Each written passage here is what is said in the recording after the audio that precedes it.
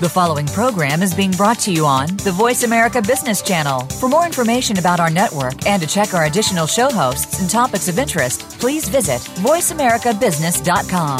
The Voice America Talk Radio Network is the worldwide leader in live Internet talk radio. Visit voiceamerica.com. The views and ideas expressed on the following program are strictly those of the host or guests and do not necessarily reflect the views and ideas held by the Voice America Talk Radio Network, its staff, and management.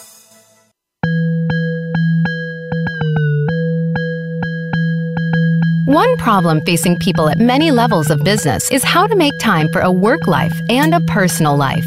Do you find that one seems to keep getting in the way of the other? This is the Work-Life Balance with Rick Morris.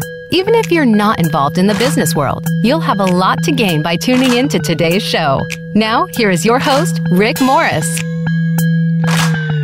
And welcome to another Friday edition of the Work-Life Balance.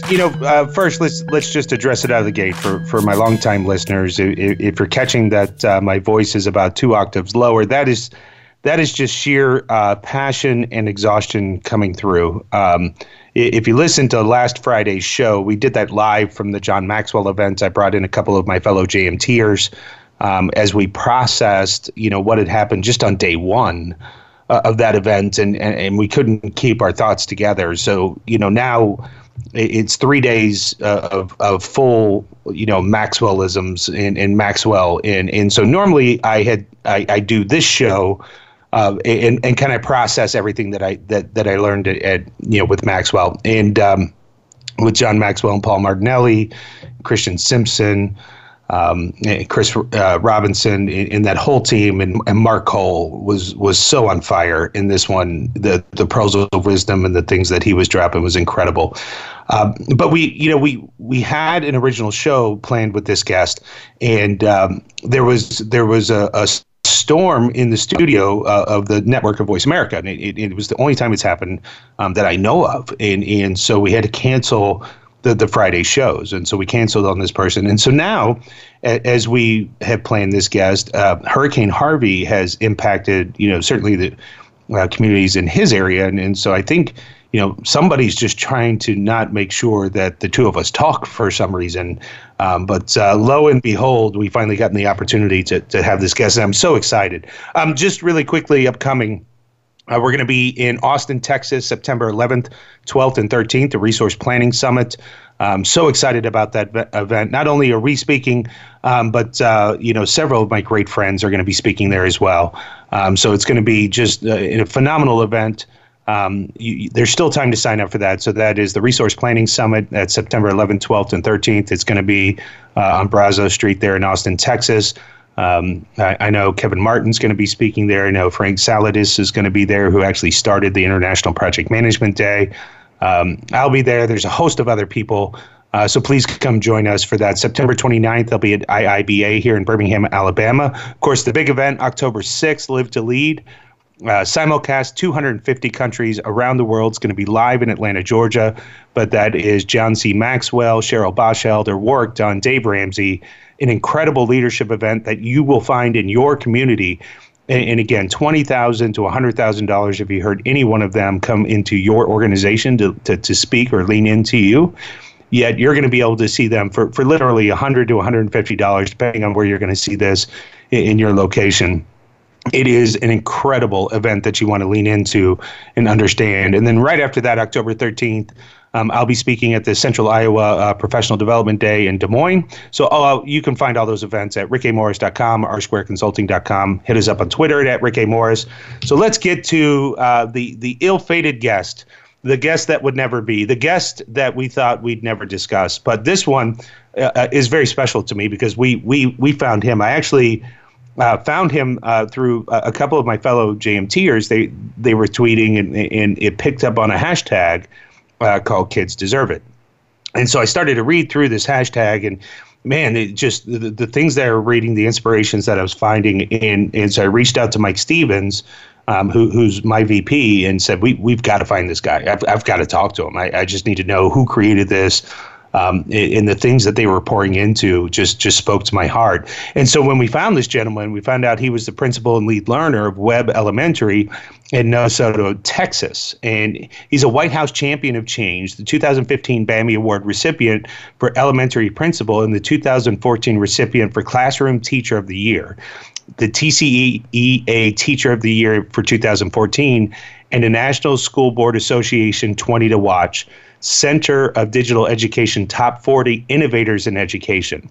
Now, he's also the co-author of the award-winning book, Flipping 2.0, and most recently, Kids Deserve It. He's got upcoming books called Stories from Webb and Sparks in the Dark, and he serves both on the Scholastic Principal Advisory Board and the Remind Advisory Board. And he also co-hosts his own podcast called Kids Deserve It and Sparks in the Dark. So please welcome Todd Nesloney. Todd, how you doing, buddy? I'm doing great. Thank you so much for having me. And like you said, I'm glad, despite the natural occurrences, we were able to make this happen. Well, and let's address that. It really wasn't a topic that we had planned to discuss, but I think it's something that I think deserves discussing. So, you're right in kind of the heart of it there in Texas.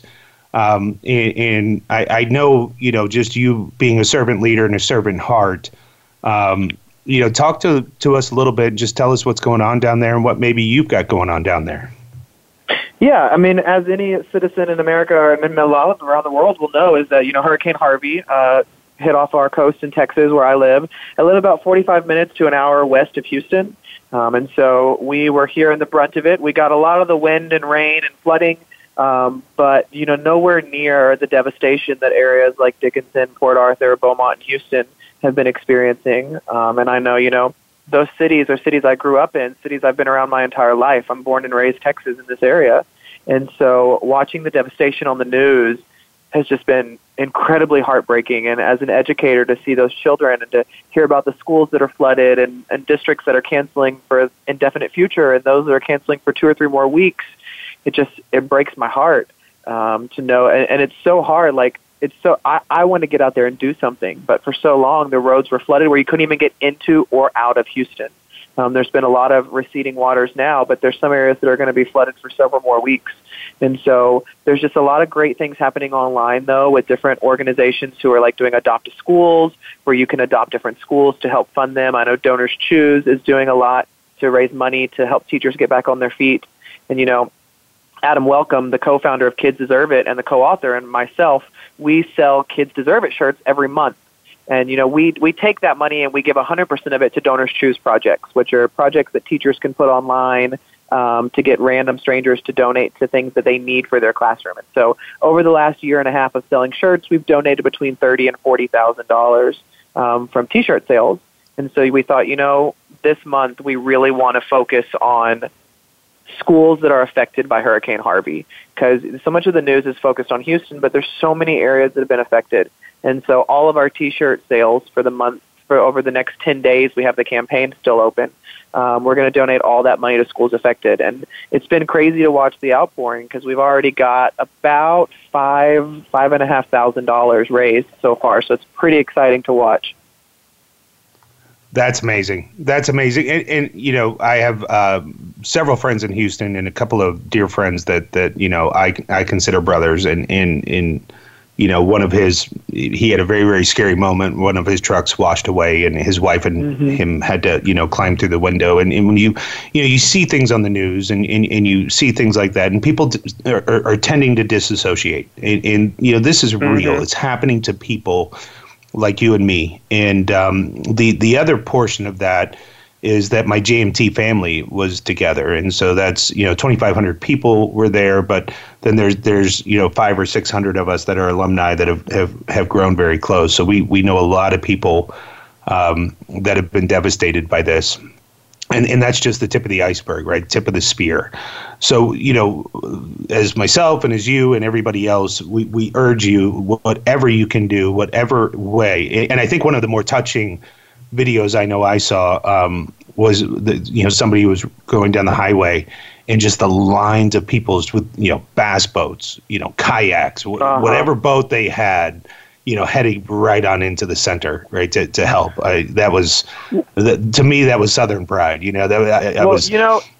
And it's one of those things that it's like when in the midst of all this pain and all this destruction and devastation, to be able to see the human spirit come out like that and to be able to see people come together, especially when we are in such a volatile and touchy country right now with politics and all these other things going on and all of these things that are flaring up, to have that moment where in the midst of this gigantic storm that brought all this devastation and pain, to see people rise up and come together and have all of that disappear for just a moment, and to see people fly in and drive in from other states and across the state of Texas and just show up to help.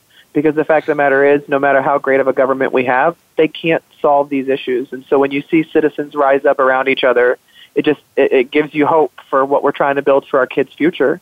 And I know for me, the biggest thing, and the conversation I constantly have with others, is that the worst thing we can do is forget about Hurricane Harvey in a month.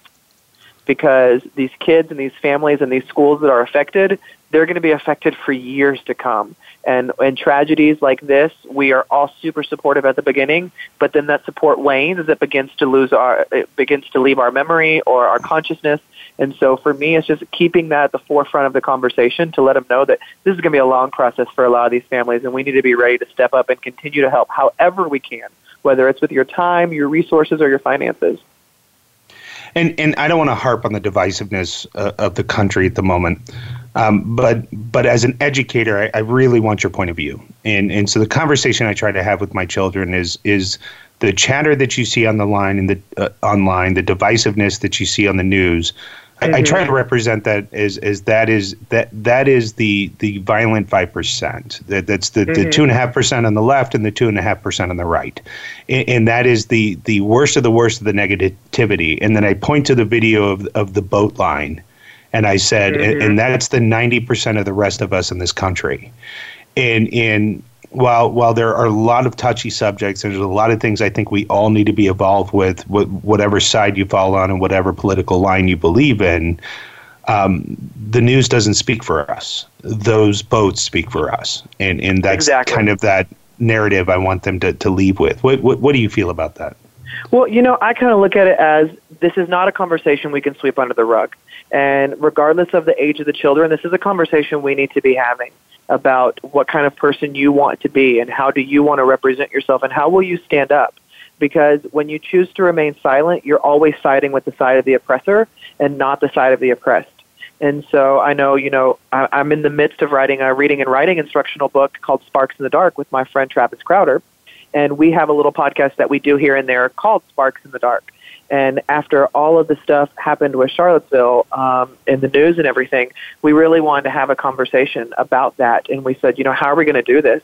We're two white middle-class males. How are we going to have an honest, open, respectful conversation without using the voices of others? And so we brought a panel together of an African-American principal in Texas, a Puerto Rican immigrant principal in the New Jersey, New York area, and then a principal in Maryland who has cerebral palsy. And we wanted to just talk about diversity and empathy and how do you build that not only in kids, but in adults and teachers and all these people that are coming in contact. And one of the most powerful conversations during that interview that we had, which lasted almost an hour, was that we can't be silent. We have to be talking about this, and not just with adults, but with kids too, because if we just push it under the rug, it's never going to get better, and we're just going to pretend of how things are. And so, like you said, regardless of what side you fall on with the political spectrum, our kids are watching, and all of our futures are at stake here, and I will not be looking back 20 years from now and being embarrassed that I sat there and watched it happen. I'm going to stand up, I'm going to raise my voice, and I want to make sure that I know that I fell on the side of the people who are willing to fight for what we believe in and fight for what we know is right. I think that's beautifully said. Yeah, I came from a completely different perspective growing up, which was an interesting thing. So we were lower middle class, and I lived in a white neighborhood, but I went to an all-black school. I went to a school where there was maybe 15, 20 of us that were white, and the rest were Puerto Rican and black. And so I grew up truly not seeing color or right. Not understanding a divisive line, and was proud of that. And I then, through my youth, ended up landing in Birmingham, Alabama. And what was interesting was how differently I was treated for being white. It was such a weird feeling for me, because I was like, but you don't know how I was raised, right? So there was this interesting projection of a different color spectrum thrown on me due to the color of my skin, based on the way they'd been treated because of the color of my skin. Does that make sense? And it was so weird. It was like, and then you find yourself over justifying, because you're like, but wait, you don't know how I was raised. You don't understand. And then you feel awful for over justifying that, because then there's not the empathetic ear. And so it is such an interesting conversation. I think that was a beautifully way that you stated that, because it's something that I struggle with in teaching my children, in how to truly be colorblind, even though those around you are not. So we've got to take a break right here. We're going to let the sponsors talk for us here for a moment. And when we come back, I really want to get into Kids Deserve It and how that all came about. So we're visiting with Todd Nesloney, and you're listening to The Work-Life Balance with Rick Morris.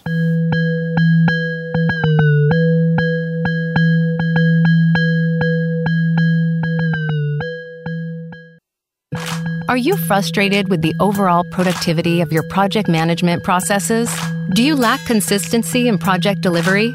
R Squared Consulting provides end-to-end services to assist companies of all sizes in realizing and improving the value of project management. Whether you want to build a project management office, train project managers, or learn how to bring the oversight and governance to your project processes, R Squared has tailored best practices to help you in all areas of project management. Visit rsquaredconsulting.com. Today, every business is in the software business, and business is booming. That's because we live in an application-driven world where the lines between physical and digital are blurrier every day. It's a world where billions of connected things talk to each other, where agility is the new driver of competitive advantage, where applications aren't just part of your brand, they are your brand. All of this means you have a new mandate. Build the apps that will drive the future of your business and satisfy demanding customers, or fall behind. Only CA Technologies has the years of expertise and the end-to-end portfolio of software solutions to help you plan, build, manage, secure, and scale the applications at the heart of your modern enterprise. To learn how your business can thrive, visit rewrite.ca.com, your exclusive source for insights from the cutting edge of the application economy. Are you getting the most out of your project management software? In many cases, it is not the software that is failing, but the implementation, limitations, or processes surrounding the use of that software. R Squared can analyze your current use and help improve your return on investment. R Squared can also suggest the best software for your organization and goals and assist in the selection, implementation, and training. Allow R Squared to ensure that you are getting the value of your investment. Visit rsquaredconsulting.com today. From the boardroom to you, Voice America Business Network.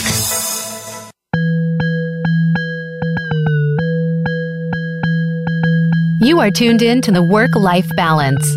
To reach Rick Morris or his guest today, we'd love to have you call in to the program at 1-866-472-5790. Again, that's 1-866-472-5790.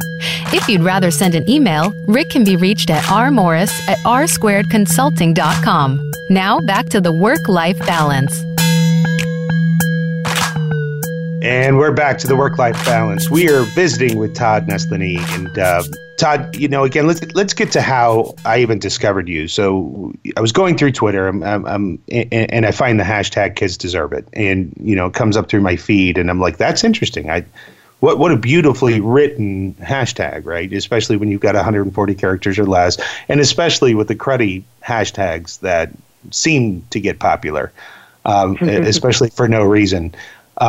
And so I clicked and followed that thread, and again, the exchange of ideas and just the beauty of the hashtag was gorgeous, and that led us to you. So could you tell us, where that came from, how that started, and what led you or called you to that? Yeah, I used to co-host a podcast series called Edu All Stars, where we interview different people in the education world who just we thought were doing exceptional work. And one of the guys that we interviewed was a guy named Adam Welcome, who at that time was a principal out in Northern California. And he and I connected, and we communicated on social media some after the show and just hit it off. And I was attending the National Principal Conference, NAESP, in Long Beach, California that summer, and I met him face-to-face, and we hit it off, and he was giving me a hard time about not blogging very much. So we were like, hey, let's just sit down and write a blog together, because he was like a crazy blogger, like 4 or 5 times a week at the time. We sat down, wrote together about just our experience at the conference, and it was really seamless. And at dinner that night, at one of the different vendor dinners, we were talking, and he had made some kind of comment about doing things because that's what kids deserve. And so when he and I were talking, I was like, hey, let's run with this. And he was like, yeah, we can do something with this kids deserve it thing. So I said, we can share our innovative ideas, and we can share our ways to change education, and constantly just say to do this because that's what kids deserve. Because how do you argue with that when that's the reason behind it? And so we opened up a Twitter account and started the hashtag, and by the end of the weekend, we had over 1,000 followers. And so we thought, maybe we're onto something. So we created a Facebook page, bought the website, and then a friend of mine named Dave Burgess, who's a New York Times bestselling author of Teach Like a Pirate, he started his own publishing company. And he had been asking me to consider writing something for him, and so I brought him the idea of a Kids Deserve It type book with me and Adam, and he loved it. We submitted some chapters, and he gave us a deal. 6 months later, we turned in the book, and then 6 months after that, in June of 2016, the book came out, and it just took off like wildfire, exceeding our expectations. In the first month alone, we met our goal for what we had hoped to sell in a year, because we had no idea what we were doing. But we just wanted to start a movement that was positive, that eliminated excuses, and that allowed teachers to share ideas and resources that would benefit kids, and do what's best for them at all times. And when looking at making, even now, like when I talk about making decisions as an administrator, I say, am I making decisions that are best for kids or easy for adults? Because there's a clear difference between the two. And so we just have started that movement, and the people that are sharing on the hashtag are super passionate. They have brilliant ideas. We've got a weekly chat every Wednesday night at 8 Central. And so this community has been powerful, just to watch them come together around something that is not a complaining, not a let's take down the system. It's more of a, we're working in the system, we're going to do the best we can, and we're going to bring our all for kids every day. That's amazing. And what I love is also having a thinking partner like that, where you're building on such beautiful ideas and working off each other. I think that it becomes an amazing an event. And I make no bones about who my mentor is in John Maxwell, and in the 3 values that he says, that we do every day, right? Is that we value people every day. We make sure that we believe in people every day, and that we love them unconditionally every day. And when you do that for children, and you give that belief, and you let children borrow your belief in them, they repay that loan with belief in themselves, right? Exactly. So the amazing thing in that is to watch somebody sprout and grow. Right. And that to me is what kids deserve beyond all else, right? Is the gift of belief in themselves. And so you then took that idea and then started to go with Sparks in the Dark, right? That kind of started to evolve from there. Is that correct?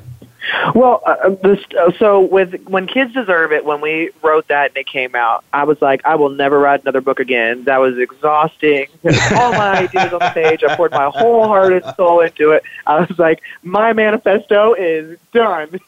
And so then about 6 months after it came out, I started getting the bug again to want to write something. And I thought, one thing that I really like doing is amplifying the voice of others. That's something I'm really passionate about, because I think too often, especially in education, there's so many brilliant educators doing exceptional work who don't get recognized for the work that they do. And so I had this idea of, what if my next step from Kids Deserve It, it still ties back into it, is like using my staff. I was like, what if we write a book from our perspective as a school in what we believe in education? Because that's not out there, to have a whole school tell their story. And so I went to Dave and I was like, Dave, I've got an idea for another book. I want to do this book called Stories from Webb. And I said, because our school's Webb Elementary. And I said, I want to write the book all myself, but I want to feature inserts and anecdotes in every chapter from different staff members, whether that's my music teacher, my campus secretary, an instructional aide in the life skills room, or a classroom teacher. I want to feature the voices of my staff and allow them to tell their heart and soul on the page. And he said, I love it. Let's do it. And so I turned in my manuscript at the middle of July. It's being edited right now, and it's going to be coming out in December. And so I'm so excited just to get to amplify the voices of my team here, because, some people will look at me and say, oh, look at what Todd's doing over at Webb. Look at what Todd's doing in Navasota, Texas. And I have to say, it's not me. It's my team. When you surround yourself with brilliant people, it brings everybody up. And I know I work with brilliant people just like so many other educators do as well. And then in addition to that, you brought up Sparks in the Dark. That came from over the last year and a half, I have fallen in love with reading and writing instruction, which is hilarious to me because I was a math teacher, and I was like stereotypical math teacher. Like I was hardcore, all about the math. And then I read this book called The Book Whisperer by Donna Lynn Miller, and it like rocked my world and changed my life about what I viewed about reading and writing instruction. And I've just been devouring information and research and knowledge and books. And I met this guy named Travis Crowder, again, on Twitter. We actually haven't even met in person yet. We meet in person for the first time in November.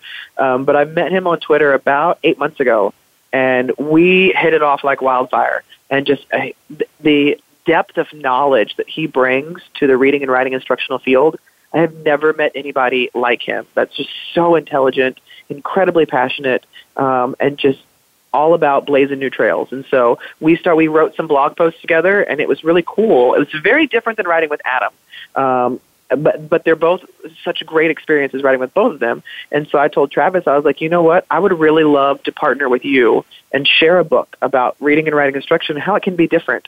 It doesn't have to be this stereotypical way. And he said, let's do it. And we submitted the idea to Dave Burgess again, and Dave said, I love this one too. And so we're in the midst of writing that one right now, and our manuscript is due in December. But it's just been a great experience just getting to share my heart on the page, as well as get to show up every day at Webb Elementary and just love on these kids and build up my staff.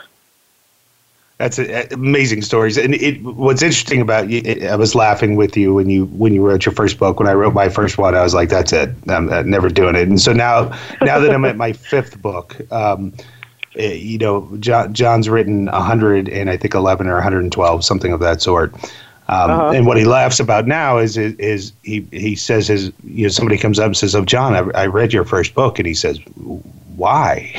And because it's our best that we have at the time, right? And we poured so much into it. And what's interesting and what I love about your passion is how much you're really starting to dive into the reading and writing and instruction, right? Mm-hmm. Which means your growth level is going to grow exponentially in that field of study.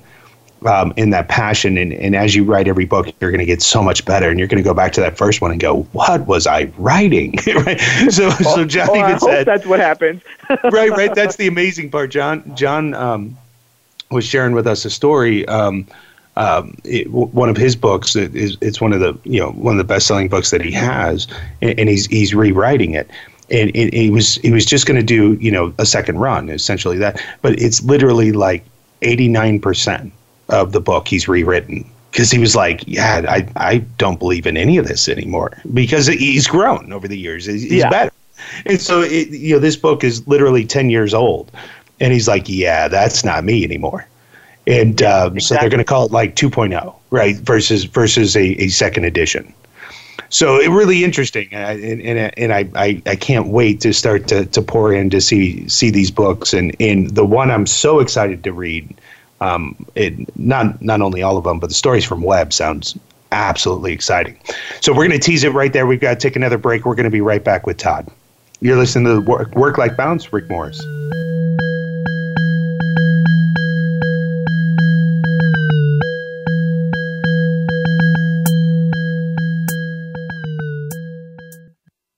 Are you frustrated with the overall productivity of your project management processes? Do you lack consistency in project delivery? R Squared Consulting provides end-to-end services to assist companies of all sizes in realizing and improving the value of project management. Whether you want to build a project management office, train project managers, or learn how to bring the oversight and governance to your project processes, R Squared has tailored best practices to help you in all areas of project management. Visit rsquaredconsulting.com. This is not a radio ad. It's a collection of computers, servers, transmitters, satellites, and receivers, all powered by the most transformative force in business today, software. Just think about how many applications you have within reach at this very moment. And not just on your phone. If you're in your car, software is powering the GPS that guides you. Turn left ahead. The digital road signs that direct you onward, and the engine computer that keeps you moving. Soon, software will even replace you as the driver. Switching to auto drive mode. This is life in the application economy, and the opportunities for businesses are endless. But only if you have the tools to seize them.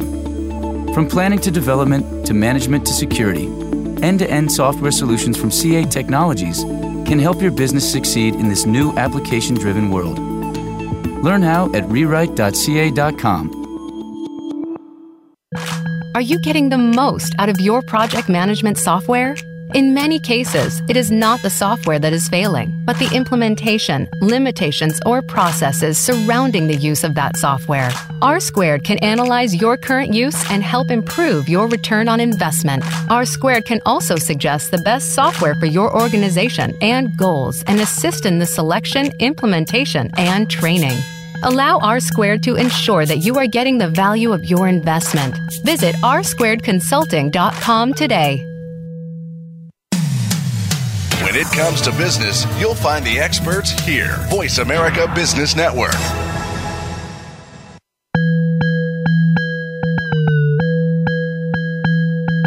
You are tuned in to the Work-Life Balance.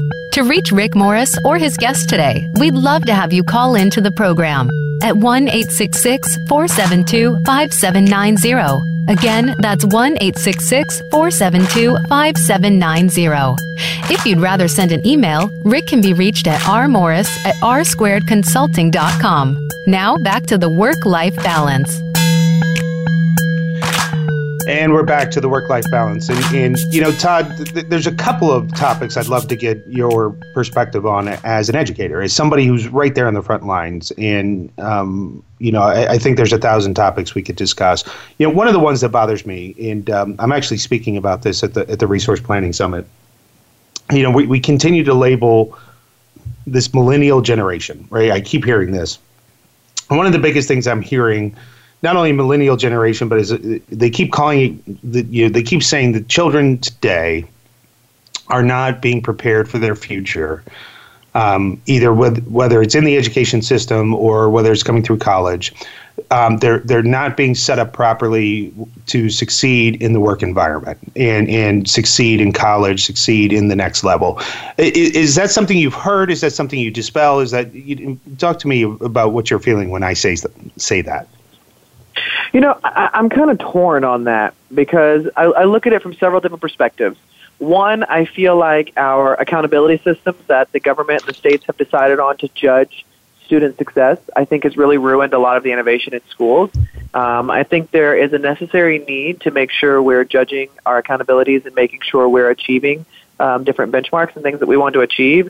But I think so often, especially when I think about the state of Texas and the impact that those tests have had on instruction, where some schools, it completely revolves around getting kids to pass a test. Yeah, in those situations, those kids are not being prepared for the real world because the real world is not going to judge you based upon how well you can answer A, B, C, or D. Now, granted, there are some jobs that may judge you on that, or yes, getting into college, you have to know how to take a test. I'm not saying to get rid of those things. I'm saying that when that becomes the sole focus. And so for me as an administrator, walking that fine line of knowing that I have this state assessment that determines not only the accountability for my school, but also funding and also my job if my kids don't perform, but also knowing that I'm teaching kids. And when I say kids, I'm talking about 4-year-olds up to 18, 19-year-olds. And I'm teaching them. And I always tell people everywhere I go, when you're a teacher, 50% of your job is the academic instruction and 50% of your job is the emotional instruction. because when we can't put emphasis more on one or the other, because the world we're preparing our kids for is so different, and it's not even a world that existed 2 years ago or 3 years ago. Our world is changing so rapidly that we have to constantly be innovating and trying new things, and teaching kids how to collaborate, how to connect with others, how to work with new technology tools, because we don't know what. My kindergartners that I have at my campus, I don't know what they're going to be entering in when they graduate high school. And it's not that I have to prepare them exactly for that world, but I need to prepare them to be kids who can think on their feet, kids who are not self-entitled, kids who know to put others before themselves and to work to build community and to work to build empathy and understanding, but also work to be creative and boundary pushers and innovators, and not be afraid of taking risks, even if you're going to fail sometimes.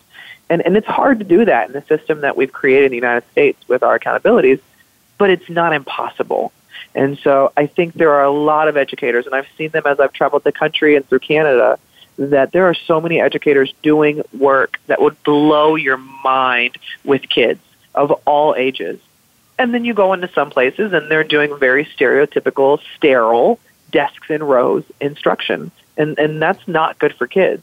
But I think you can look at it in the corporate world too. I mean, you have some businesses that do exceptional work with their business. I mean, you think about what we see and hear about Google headquarters, and then you think about another company's headquarters and go, well, no wonder their people aren't as innovative as Google's, because Google has built this environment that wants to challenge the status quo.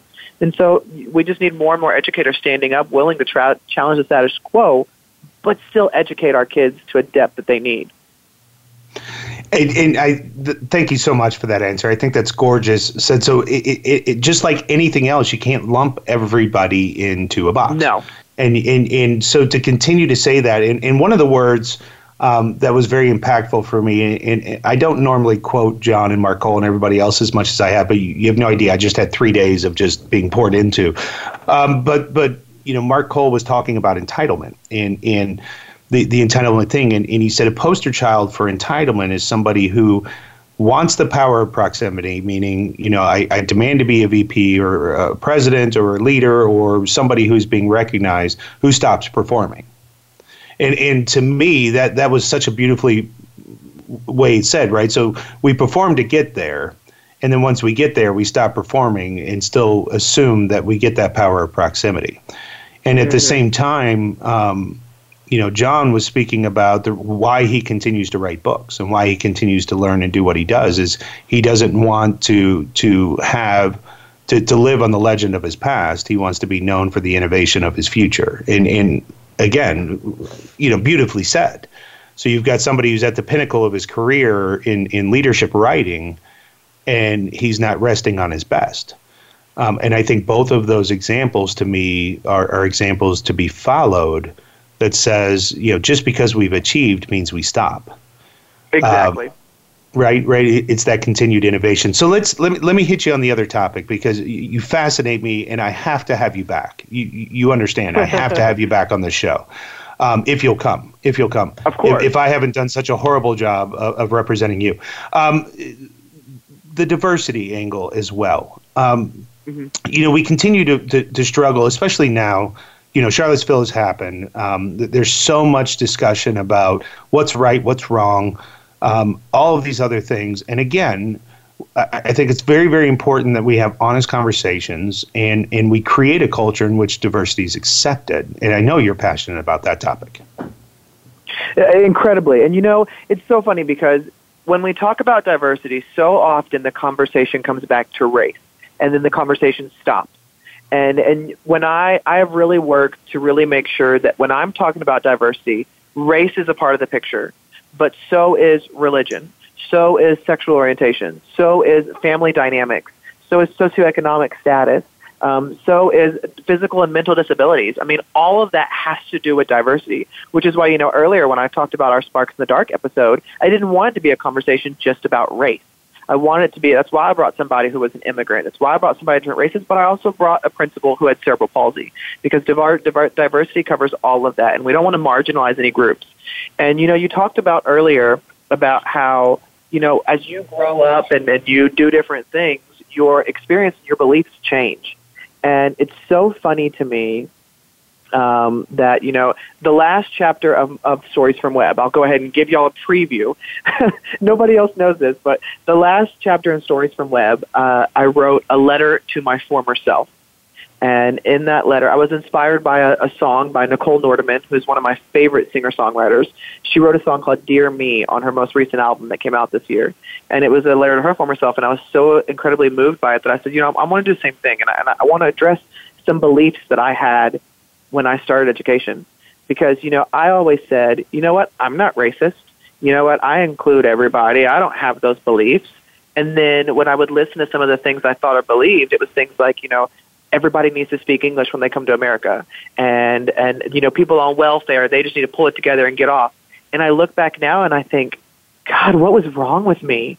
Why would I even say those things or believe those things when I am so much more educated now into the understandings of others that I'm embarrassed that I was that person. But, and part of Sparks in the Dark and part of work that Travis Crowder and I do is really talking about literacy and how when you read books that have characters that don't look or sound like you, that's how you build empathy for others. And I talk to so many adults who are like, I'm not a reader. And, I don't believe that for a second, number one. Because once you find a book you love, you become a reader. So you're not a reader. What you are is you haven't found that book that speaks to your soul. And, then I talk to people who say, well, I don't have time. And, I always tell educators when I do presentations and speak, I always say, I don't ever want to hear that sentence come out of your mouth again. Because you have time for exactly what you choose to make time for. And it's okay to say that there are other things in my life that are more important right now, but I can't stand people say, I don't have time for that. No, you have time, just other things are more important right now. And so for me, I have made reading important. 15 minutes before I go to bed every night, I try to read. And sometimes I get that, sometimes I get more, sometimes I fall asleep in the middle of 5 minutes. And so, but I'm trying to read those books, and I read on a plane. But I've started reading books over the last year that have really diverse characters that I haven't read before. Because when I did an inventory of my office books and my books that I was reading to students, all the books were either white characters or animalistic characters, or animal characters. And so I was like, oh my gosh, I don't have characters of color. I don't have characters that come from different religions. I don't have characters who speak different languages. I don't have characters with physical deformities. And so I said, I really need to do that with my picture books that I'm going to read to kids, but I want to diversify my own reading too. And so when I got with Travis said, well, the one book he said I want you to read is called The Hate You Give by Angie Thomas. And I read that book in January, February of this year, and it changed my life, rocked my world, blew my mind. It is about an African-American girl who is present when her friend is shot by a police officer. And the entire story is a story about how that one incident affects her family, her community, her school, everything. And, I don't know if you can tell by this conversation, but I am not an African-American female. I didn't grow up in a difficult neighborhood, so I don't know what it's like coming from that. But I felt like I was reading an autobiography, and it opened my eyes to a different culture, a different upbringing. And does that mean that I completely understand the plight of the African-American struggle or the struggle of people who grew up in poverty? No, I don't. But I have more of an understanding than I did before. And so I think that's where the power comes, is by reading those other characters and connecting with them and letting them tell their stories and letting it speak to your heart, and then taking those stories and sharing them with others. Because I feel like my empathy towards others has deepened beyond a level I would have ever anticipated. And I credit fully to books. And now that I have got addicted to these characters that are nothing like me, I can't stop reading about these characters from all these diverse backgrounds, and me going, oh my gosh, my mind has been blown about how much I was limiting myself. And by limiting my own knowledge, I was limiting the others around me, because I was only sharing my beliefs, and I was only sharing the way I was raised. And I wasn't sharing a more open-minded view or a concept that would really help me connect with more people. And the fact of the matter is, you're not going to walk into this world and go to a city where every single person looks exactly like you, with the same religion, same upbringing, same beliefs. So we have to be ready. It doesn't mean I have to agree with everything that I read. It doesn't mean I have to agree with everybody I come in contact with. But I can disagree and still appreciate and respect the person. Yeah, and it requires the open conversation of it. And I think that's right. Where I get frustrated sometimes with the politics that's happening is having the open conversation. For me, it's podcasts. I love listening to podcasts of people who challenge my thoughts. So I want to walk into a podcast thinking I believe in something that is the contrary view. And so I purposefully choose a podcast that I think that they're going to be contrary to my belief. And then you listen with an open heart. And that is my beautiful, it's beautiful. Yeah, and you're so right, because when I'm super active on social media, and I talk about the same thing, about how we cannot create these echo chambers, and I want to connect with people who are going to disagree with me and who are going to challenge my thinking, because that's exciting to me, to learn from them, just like what you were saying. Yep, and we got to take our final break right here. We're going to be right back with Todd Nesloney. You're listening to The Work-Life Balance with Rick Morris.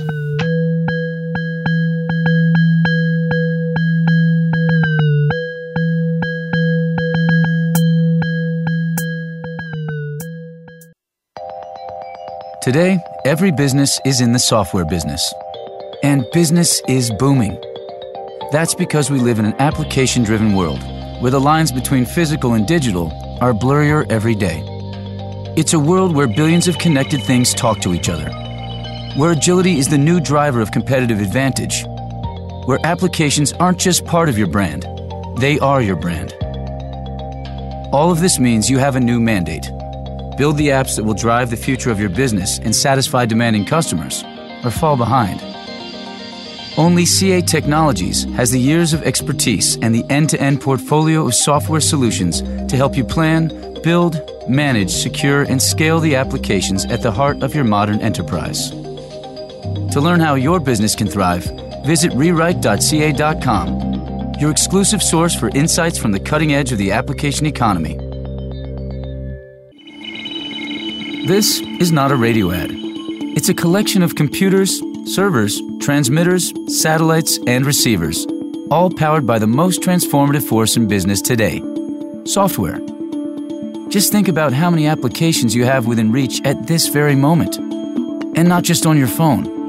If you're in your car, software is powering the GPS that guides you. Turn left ahead. The digital road signs that direct you onward, and the engine computer that keeps you moving. Soon, software will even replace you as the driver. Switching to auto drive mode. This is life in the application economy, and the opportunities for businesses are endless, but only if you have the tools to seize them. From planning to development to management to security, end-to-end software solutions from CA Technologies can help your business succeed in this new application-driven world. Learn how at rewrite.ca.com. When it comes to business, you'll find the experts here. Voice America Business Network.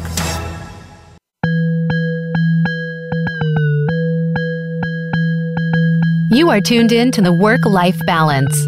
To reach Rick Morris or his guest today, we'd love to have you call in to the program at 1-866-472-5790. Again, that's 1-866-472-5790. If you'd rather send an email, Rick can be reached at rmorris@r2consulting.com. Now back to the Work-Life Balance.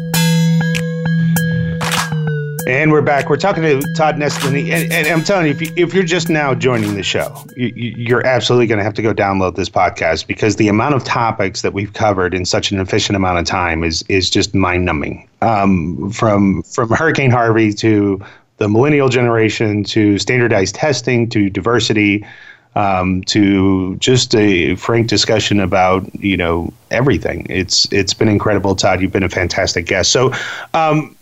So just coming back really quickly, Todd, one of my favorite questions to always ask every one of our guests near the close of the show here is what's some of the best advice you've ever been given? I've got so many great mentors who have really inspired me and challenged me and given me great advice along the way. And I think, there's so many things that I could list as words of wisdom that I said, that they've told me. But for me, it's just thinking back to the concept of being always told to push the boundaries, try things that are different, and don't be afraid of failure. Just don't fail doing the same thing over and over again. And I use the phrase every day on our announcement that the number one rule at Webb Elementary is to be brave. And I think that advice of just being brave in what you do and stepping out on a limb sometimes, knowing that it might break, but knowing that it just might bend under the weight, and then just be all good to go. That's been the best advice I've been given, is to continually be brave in the decisions that I make and stand up for what I know is right. So I think that the internet's slowing down right now because people are searching where web is so that they can start to look at real estate, so children can come learn from you. I think that's happening as we speak. But certainly you give us hope. And I love your passion. I love the fact also, and we haven't covered this yet, but I love that you have the passion and the bug to inspire. Because I think more and more people need to hear your message, and if we can innovate to a culture where it's your passion and your heart that becomes the norm in our school administration, we're going to be just fine. Well, thank you. It's not the norm, which is why we find you exceptional, but it's getting there. But we need people like you leading the way. We do. Well, I appreciate that. Thank you. Yeah, we need to get to a point where Todd's not our diamond in the rough. We need to get to the point where and I'd love it for your passion to be average in our schools. Right. Does that make sense? Yes, and totally. I'm not calling you average by any means, but your passion and your desire and your drive for our children. And the love and belief that they should share. I would love just half of your passion just to be average. That would be amazing. And that's why I'm so passionate about getting out there and speaking. And, I never thought that I would be a speaker. I'm terrified of speaking in front of adults. And before every presentation, I still feel like I want to throw up. But I think it's exactly like what you said. I think my biggest drive is that sometimes people are afraid to take the leap, but maybe once they see somebody else has, they'll be more likely to do it. And so I want to get out there and use my story and the story of those I've come in contact with to inspire others to make the changes in their environment. And when I tell those stories, I do it from a place of honesty and bluntness, but with humor. And so that way it's like, you know what? Quit making excuses, shut your mouth, and show up to do the work and do it awesome and be awesome. And you're going to make mistakes, but still get out there and kill it, because that's what our kids deserve. And Todd, just so you know, I've been speaking professionally for 15 years, and that, number one, the feeling never goes away. And number two, you never want it to go away, because that means you become complacent in the delivery of your message. So, again, thank you so much for joining us. We'd love to have you back. We certainly want you back, too, when Sparks in the Dark comes out. Or certainly Stories from the Web, Stories from Web, not Stories from the Web, but Stories from Web. I would love to. So thank you so much for spending the time with us here on the Work-Life Balance. Again, coming up, the 11th, 12th, and 13th, Austin, Texas, will be out there for the Resource Planning Summit. October 6th is the big Live to Lead. I did leave off that September 14th will be in New York City. It's a private event, but we'll be out there in New York City for our fans that are there and want to shout out to us. We'll be there the evening of the 13th for a meetup if you like. Also, we've got coming up September 26th, the IIBA conference here in Birmingham, Alabama. And then, of course, the Des Moines, Iowa. All of those can be found at rickamorris.com. Past episodes of the Work-Life Balance are always downloadable as a podcast, so that if you want to take us on the road, you can. That's going to be found on your iTunes platforms or any of your platforms that you'd like to do. So if you just joined this episode, don't worry, because starting tomorrow, you're going to be able to download it on your favorite platform as well. So please also follow Todd at Tech Ninja Todd, right? Tech Ninja Todd. And you can also find him at Kids Deserve It, or also follow the hashtag Kids Deserve It as well. So again, thank you, and a huge shout out to Todd for joining us today. As always, thank you for listening to the Work-Life Balance. We hope you've enjoyed this episode. Coming up next week, we've got another fantastic guest, and you're just going to have to tune in to hear who it is. So we love you guys. We appreciate you guys. We'll talk to you next Friday right here on the Work-Life Balance. You've been listening to Rick Morris. We hope you have a great Labor Day weekend. We'll talk to you again next week.